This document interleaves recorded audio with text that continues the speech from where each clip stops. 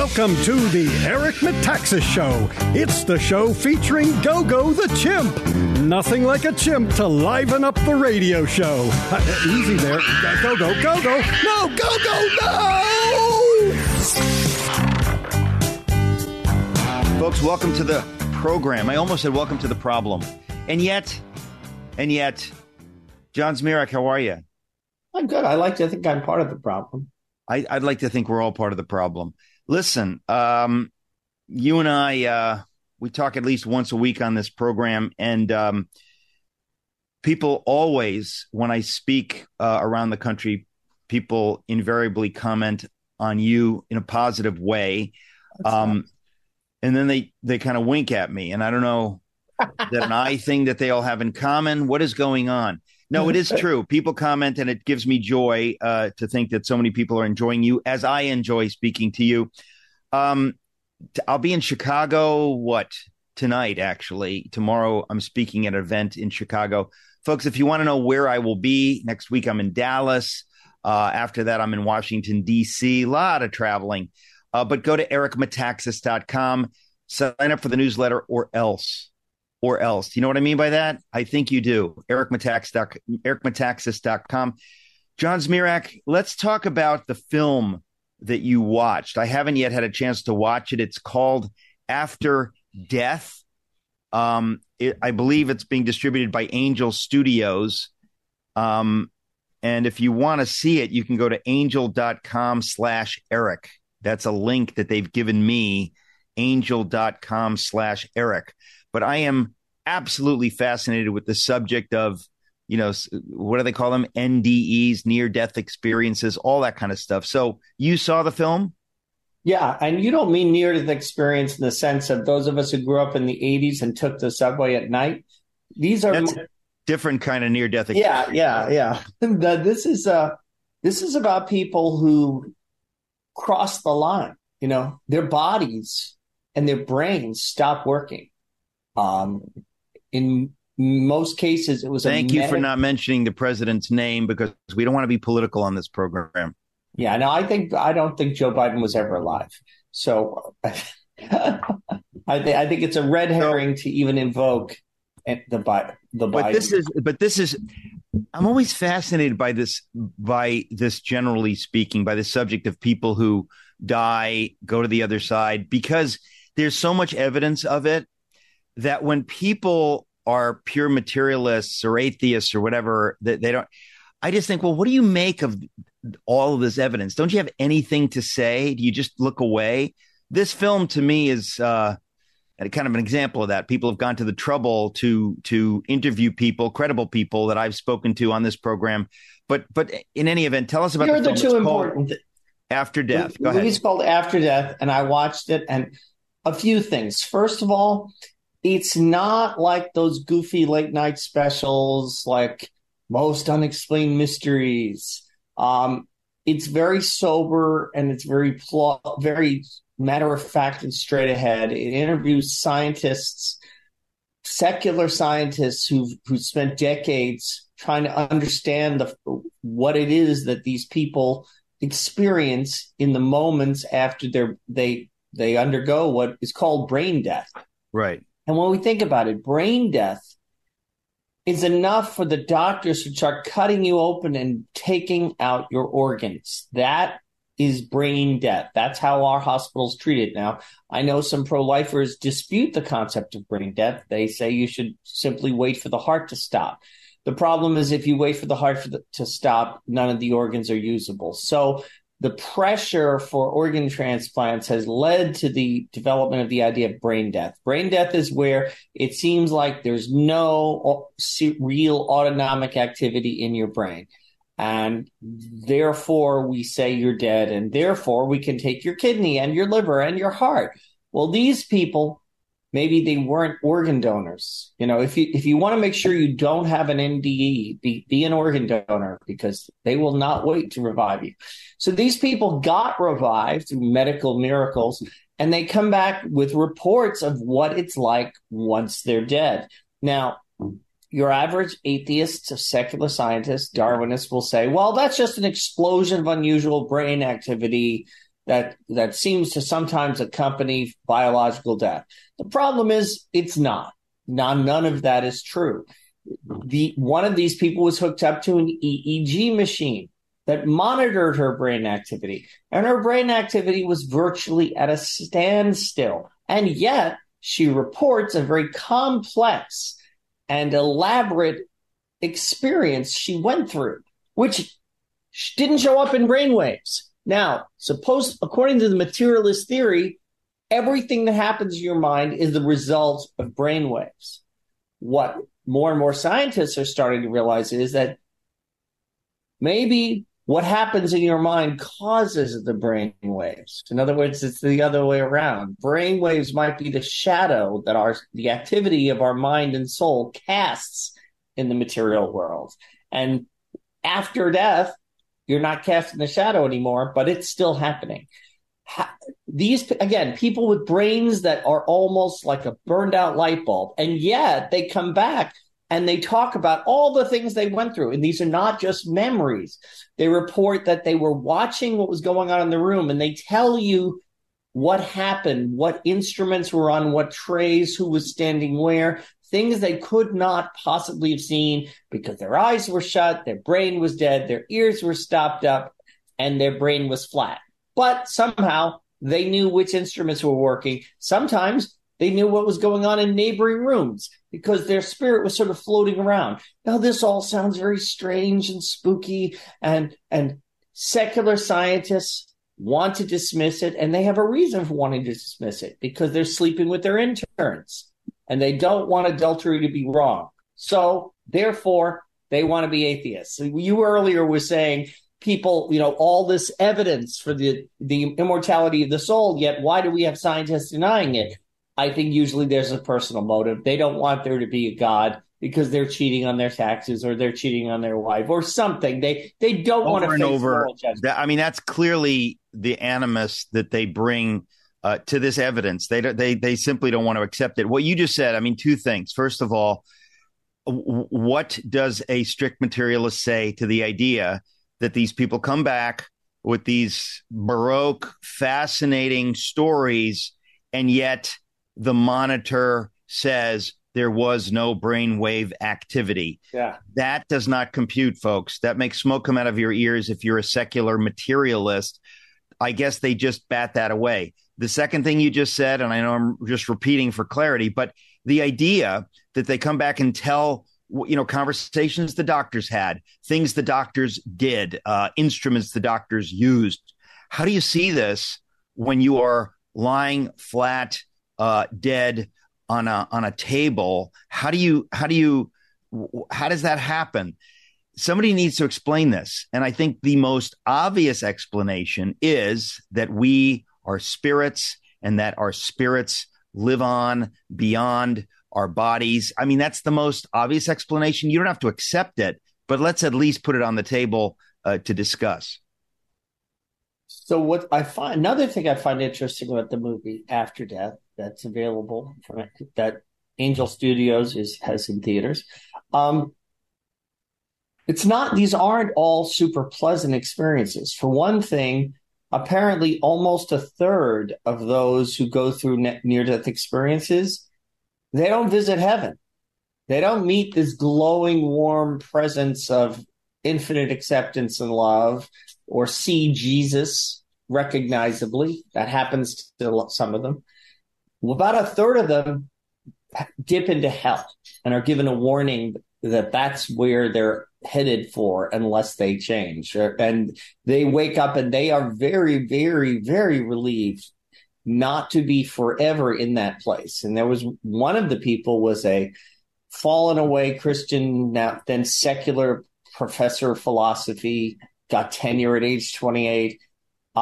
He visits hell. He feels himself shuffled down a hallway by dark figures accusing him of the sins of his past. Excuse me, John. We're going to go to a break here. Folks, this is fascinating. This is a new film, After Death. You can go to angel.com/Eric. We'll be right back.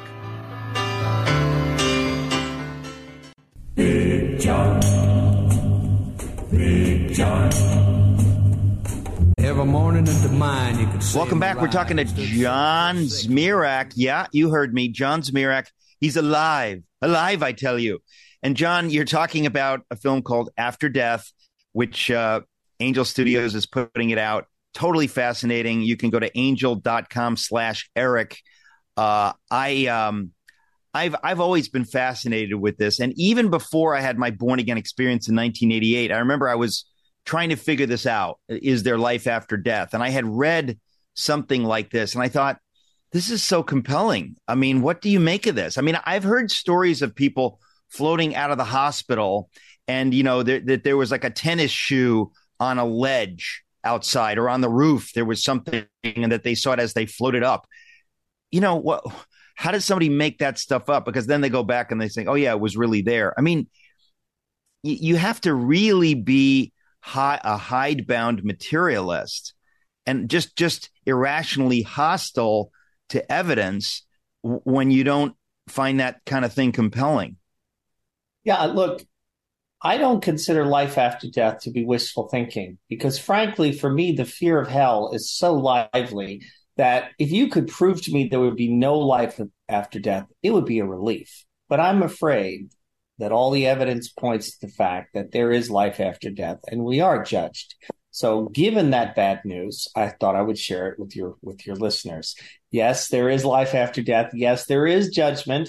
Go see this movie and it will remind you of that fact. It might be something you can use to wake up your friends and family members who might dabble with new age reincarnation nonsense. No, there is death and there is judgment. And in this movie, about a third of people who dip into the afterlife, they see darkness and ice and flames and judgment and dark spirits hustling them towards judgment. Oh, wait, I got to finish this. So one of them has this experience, and as he's getting desperate, he remembers his childhood attachment to the person of Jesus, and he calls on Jesus.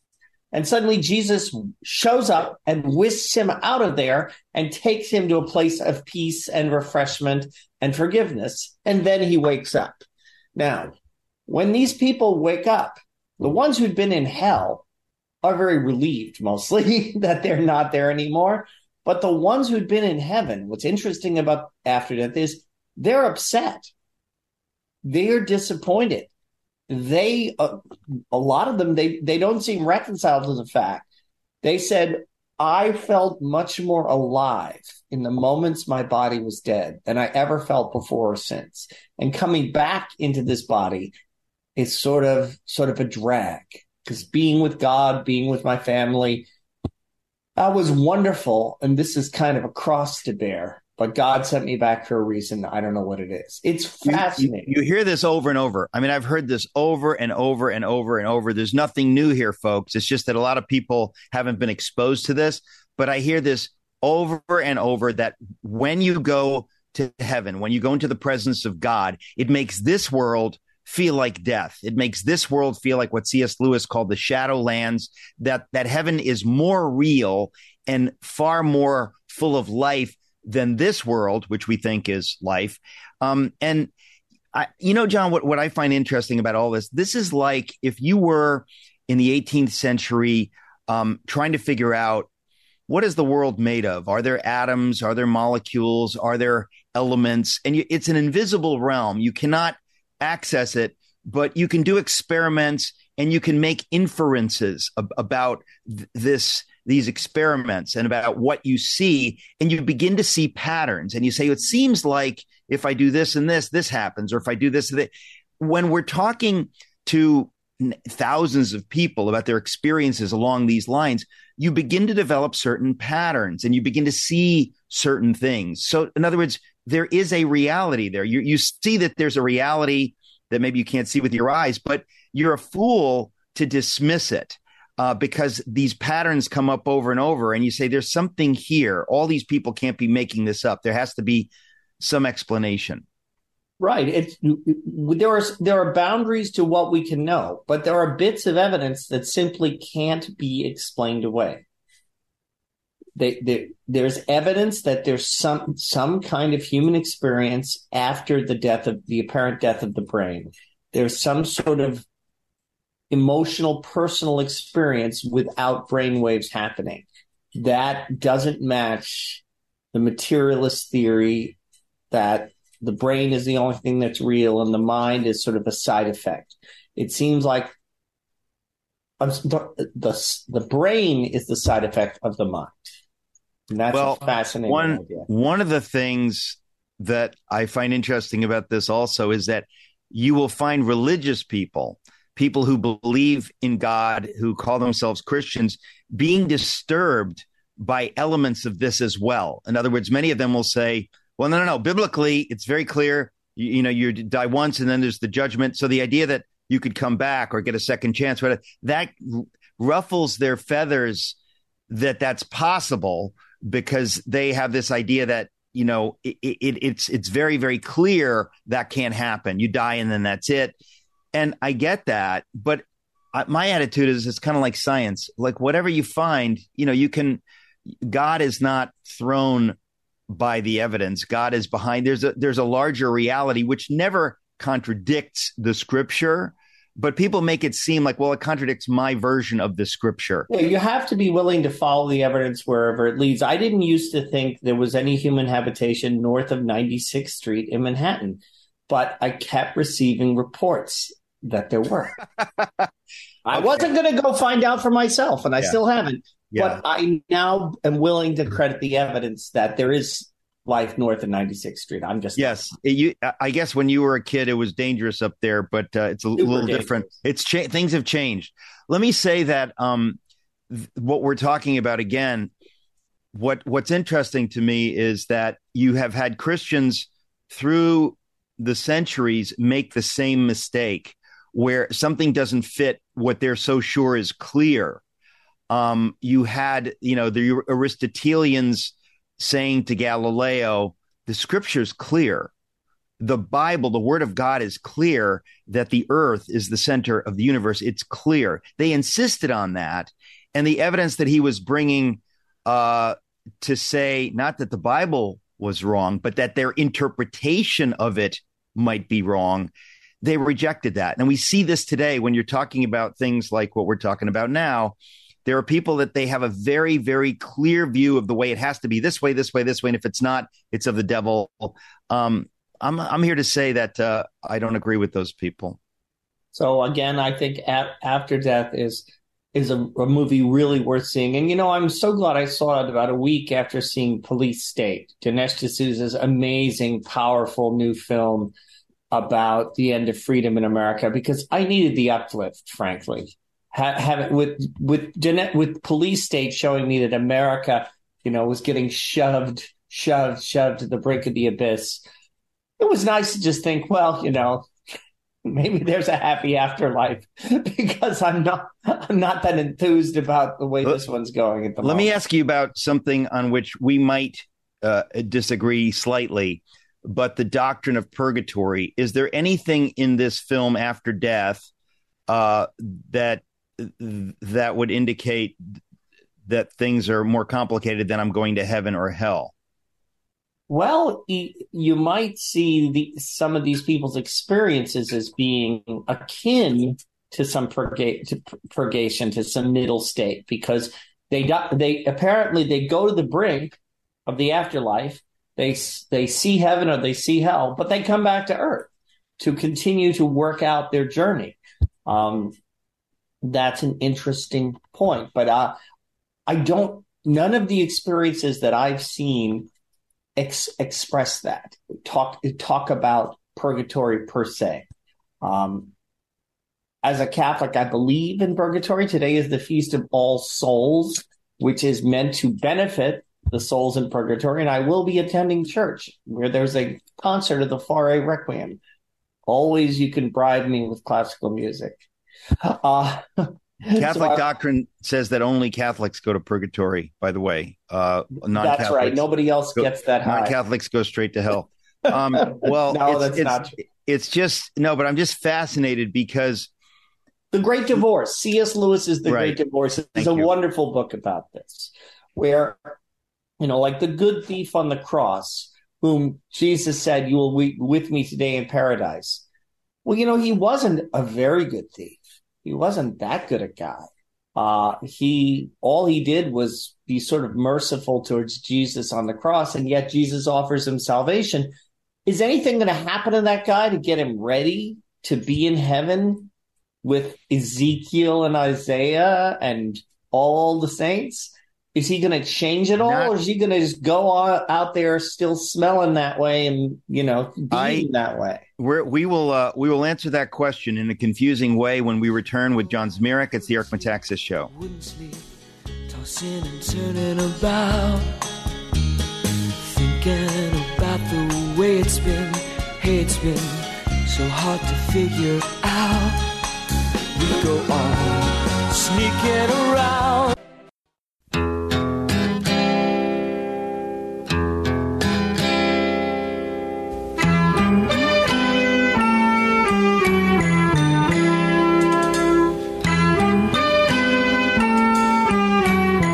Welcome back. Talking to John Zmirak, Big Bad John. So, John, we're talking about the film After Death. And I want to say the angel.com gave me a link, angel.com/Eric. I guess that it would help this radio program if you go to angel.com/Eric and buy your tickets there. But I want to say, we've said this in the past, when a film like this comes out, I just want to say to people, folks, please, whether you go to angel.com/Eric or not, please see it, buy tickets for your friends, buy tickets for your neighbors. This is fascinating. People put a lot of work into this kind of thing. And this is the sort of thing, they're not going to show this on PBS, until we have reformation in America. We have change in America, but I think not even then, Eric. Not even after the resurrection of the dead and the creation of the New Jerusalem. Still, you won't be able to get faith-friendly films on PBS because God won't change things' fundamental nature. He won't make square circles. Listen, he won't make faith-friendly PBS. You're basically right. But PBS a couple of years ago aired the Michael Pack documentary about Clarence Thomas in his own words. It was astonishing. Amazing. We've talked about it on this program a bunch of times, the fact that he got that on PBS. So there is hope. People ought to be praying along these lines because there's so many people out there.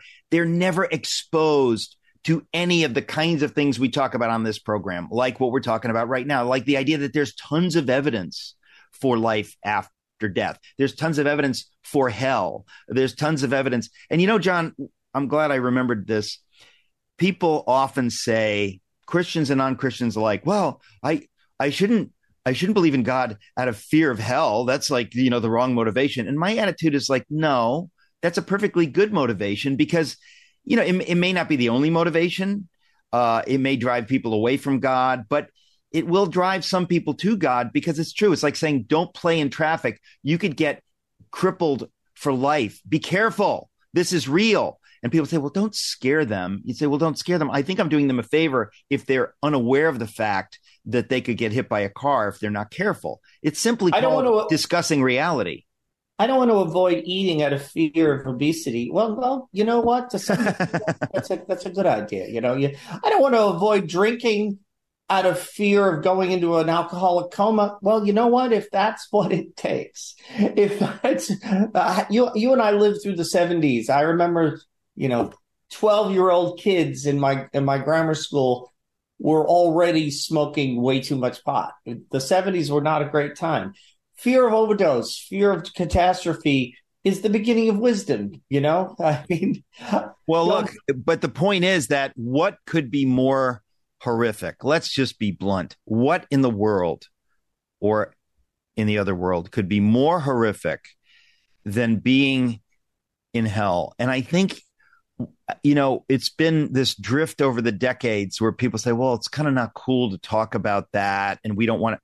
Well, it's not cool to talk about that all the time. You can take anything to an extreme where you're not using it for God's purposes. But there's a reality here, and we shouldn't shrink from the reality. This is a reality. It's clear in the scripture. I think C.S. Lewis makes the most sense of it in the book, The Great Divorce. Yes. He shows people don't end up in hell because they had an impure thought at age 13 and then had a heart attack. And God said, ha ha, gotcha. I nailed you at your moment of weakness. Now you're damned for all eternity. That's not how it works. That's how the devil works. That's not how God works. Yeah, but people consistently make choices that mold themselves into the kind of creature that gravitates towards one eternal destination or the other. And I think The Great Divorce is maybe the perfect book to read on this subject. And it's interesting that it kind of bridges the Catholic Protestant divide on the question of purgatory. It's kind of very coy about it in a very look, Lewis is a genius. He's a genius, and what he does, let's explain it. The Great Divorce, first of all, it's a very short book, and it's I don't know, what would you call it? Is it an allegory? In other words, the idea is that he's telling a story, and it's not clear that it's a biblical heaven or biblical hell or whatever, but you get the idea from reading it. It's all these souls on this bus ride, but it is done with let me give a quick plot summary. Basically, the souls in hell are allowed to take a bus trip to heaven, and if they can stay if they want to, but most of them don't want to, because the kind of person they became in their lives is more comfortable, in a sense, in hell than in heaven. And the story illustrates the role of free will in accepting or rejecting salvation. Free will? Hey, wait a minute. Didn't Luther say there couldn't be free will? What did Erasmus of Rotterdam have to say on that subject? You're bringing back the fact that I wrote 3 academic papers on the Erasmus-Luther debate while an undergraduate, while we were both at Yale, with the disadvantage that Erasmus's response to Luther's response would not be translated from Latin for another 30 years. It has finally been translated, and I need to hunker down and read it and send a final revision to my professors at Yale if they're still with us. So many people really have loved my Luther book, but some of them have gotten the wrong impression that I agree with Luther on everything. I have to say, many of the things that Erasmus said and others said, I kind of would agree with them. It's kind of funny to me. We're going to a break. If you want to see the film After Death, the film is titled After Death. You can't really see it after you're dead. But while you're alive, if you want to see After Death, you can go to angel.com/Eric, angel.com/Eric. We'll be right back.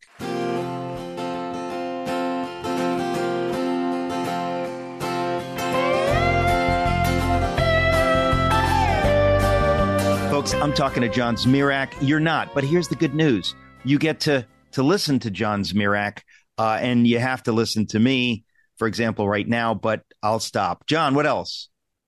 Well, Eric, I've got a piece upcoming at the stream called How Long Before the Left Wants to Euthanize Trans People? Now, what you're going to have to make this case fairly quickly. How do you get there that the left might want to euthanize trans people? Well, the left is already euthanizing victims of terrorism. In Belgium, at least one Belgian woman who was a victim of Islamic terrorism, she witnessed an airport bombing and was traumatized by it. They can't seem to help her psychologically, so they euthanized her. Euthanasia is the treatment of last resort in Belgium and in the Netherlands and now in Canada. Canada's parliament just rejected a bill that would have protected the clinically depressed from euthanasia. So they're going to euthanize people for being depressed in Canada because the liberal, secular, compassionate government of Canada has decided, well, you're not happy. We're not happy that you're not happy.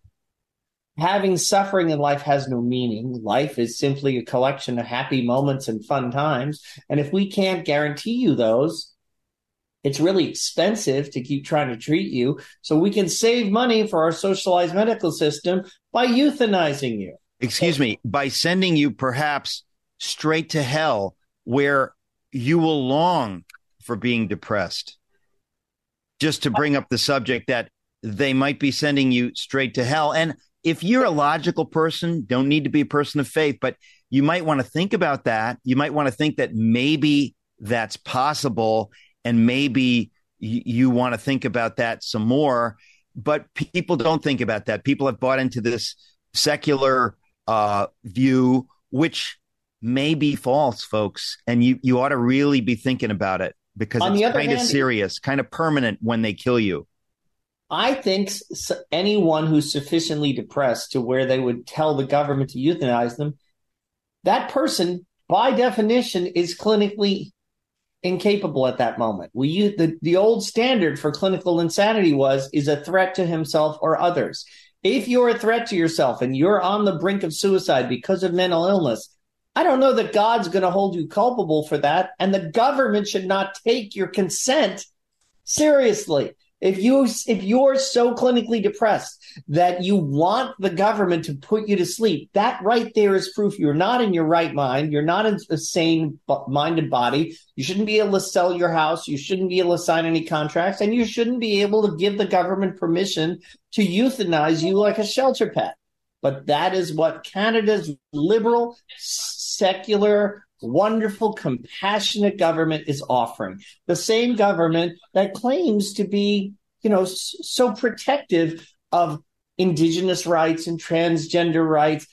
These people claim to be so compassionate, yet they're willing to kill the mentally ill because it saves them money. So in my column at stream.org, I asked the question, what's more expensive? A transgender patient who wants elaborate surgery and hormones, who wants to be a play in sports of the opposite sex. Maybe if he's a prisoner, he wants to be housed with the opposite sex. He's making all these demands on society and expensive medical treatments. How long will it be before the same government that wants to euthanize depressed people and abort babies with Down syndrome and euthanize the handicapped, how much longer can people with transgenderism and other complex problems count on the compassion of a government that has rejected God, rejected compassion, and accepted a cold-blooded Nazi-style utilitarian ethic of life?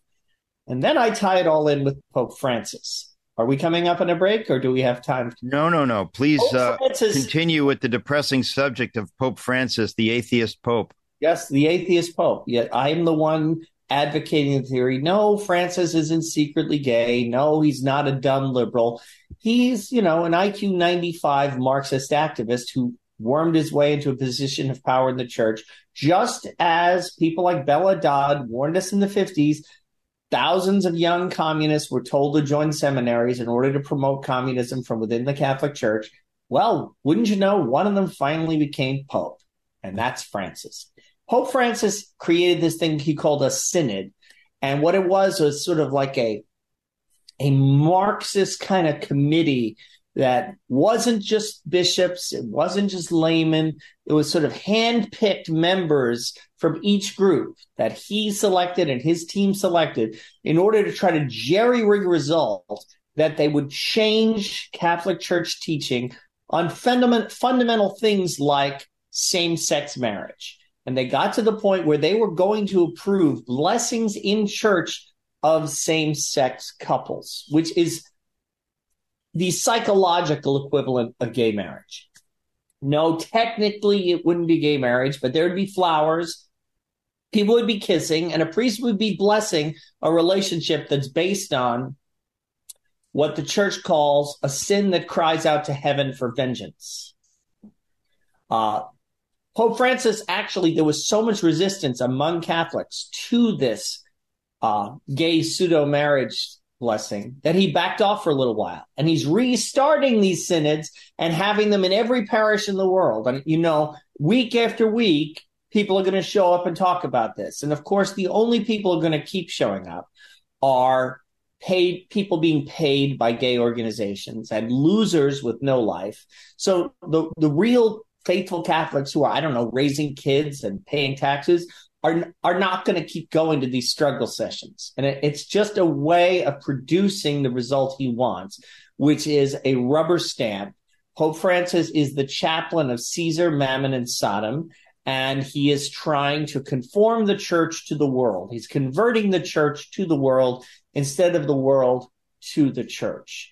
And so in my piece at stream.org, I argue that Pope Francis is helping people like Justin Trudeau and George Soros and Klaus Schwab. All these people are trying to create a post-Christian, post-human world that is run by a small cabal of globalist elites with utopian ideas who see the human species as a plague on the planet, who are more worried about the climate than they are about the human race, and who think that Christianity needs to be retrofitted to suit whatever the billionaires want. Hey, stop trying to cheer me up. We'll be right back. 'Cause he lights the main, and he sends him to the finest school in town. Big, bright, shiny yellow sun, come and watch your children play. Welcome back. We're talking to John Zmirak. It's his real name, Zmirak. Nobody can explain it, including John Zmirak himself. John, let's keep going. This is it's depressing. Come on, let's go. I believe in the principle of Kraft durch Schadenfreude, strength through bitterness. The worse things get, the better I feel. It's just how I'm made. I'm kind of like the dung beetle, a metaphysical dung beetle. And you know what? I'm not going hungry nowadays. I can tell you that. So my piece is called How Long Before the Left Wants to Euthanize Trans People. I'm pointing out that the left wants to abort babies with Down syndrome. It wants to euthanize the clinically depressed, euthanize the handicapped. Planned Parenthood International played an active role in enforcing the one-child policy in China, forcing abortions on millions of women. Anybody who still thinks the left is wrapped up with compassion and justice, look at how they're reacting to the slaughter in Israel. Look at the excuses they're making for Hamas. On the other hand, look at the glee they're taking in the imprisonment of peaceful January 6th protesters. Look at the way proponents of the dead baby vaccine said they didn't want the unvaccinated to be admitted to emergency wards. We should be allowed to die on the street. When Herman Cain, that wonderful businessman who had run for president, when he caught COVID and died after attending a prayer rally with Donald Trump, people all over social media were gloating that, he went to a super spreader event and he got what he deserved. These same people who thought it was great for there to be George Floyd riots because the virus was so well engineered by the Chinese biolabs that don't exist, that it recognized Antifa and BLM members, and they were passed over like the angel of death. Anyway, in my piece at stream.org, I talk about something funny, actually funny. Charlie Kirk's gave a talk at the University of Arizona for 2 hours. Okay, this is true, folks. This is true. Charlie Kirk goes to these universities and he's willing to talk to people who disagree with him and willing to reason with them and debate with them. And what happened? Well, the fact of people disagreeing with them seems to cause mental breakdown in some of these snowflakes who've been getting A's on every paper they turn in since they were in kindergarten. So the University of Arizona is offering mental health services, special counseling for people who are facing a breakdown because they encountered Charlie Kirk and he said things that they didn't agree with, and that has never happened to them before. John, you're not making this up. I mean, let's be clear. This sounds so insane. You're serious. This is real. Yep. The campus health counseling and psych services can be reached by, and here's the number you can call if you're having an emotional crisis because you heard some ideas that are unfamiliar that you don't think you like, and you're now curled up in a fetal ball, rocking back and forth, repeating Kamala Harris's name, but Kamala Harris is not appearing to you. She's not comforting you. Oprah is not appearing to you. You're just in this dark place hearing these thoughts that don't conform with what you already believe. What do? That's not supposed to happen to you in college. College is not supposed to be about encountering strange ideas and unfriendly opinions. My God, That's just not healthy. That's not fair. That's not right. So what I wonder is, snowflakes who are this fragile, will they ever be productive citizens? Will they ever be taxpayers? I mean, the first time they get reprimanded at work, are they going to go into a coma? Are they going to require counseling services if they get a bad performance review at work? So my fear is that the same utilitarian leftists who want to abort unborn babies with Down syndrome, who want to euthanize the mentally ill, will end up euthanizing the snowflakes. Okay, got to read the article. Got to read the article. Go to thestream.org. Got to read The Great Divorce by C.S. Lewis. Got to watch After Death. Go to angel.com/Eric. John, thank you. Thank you.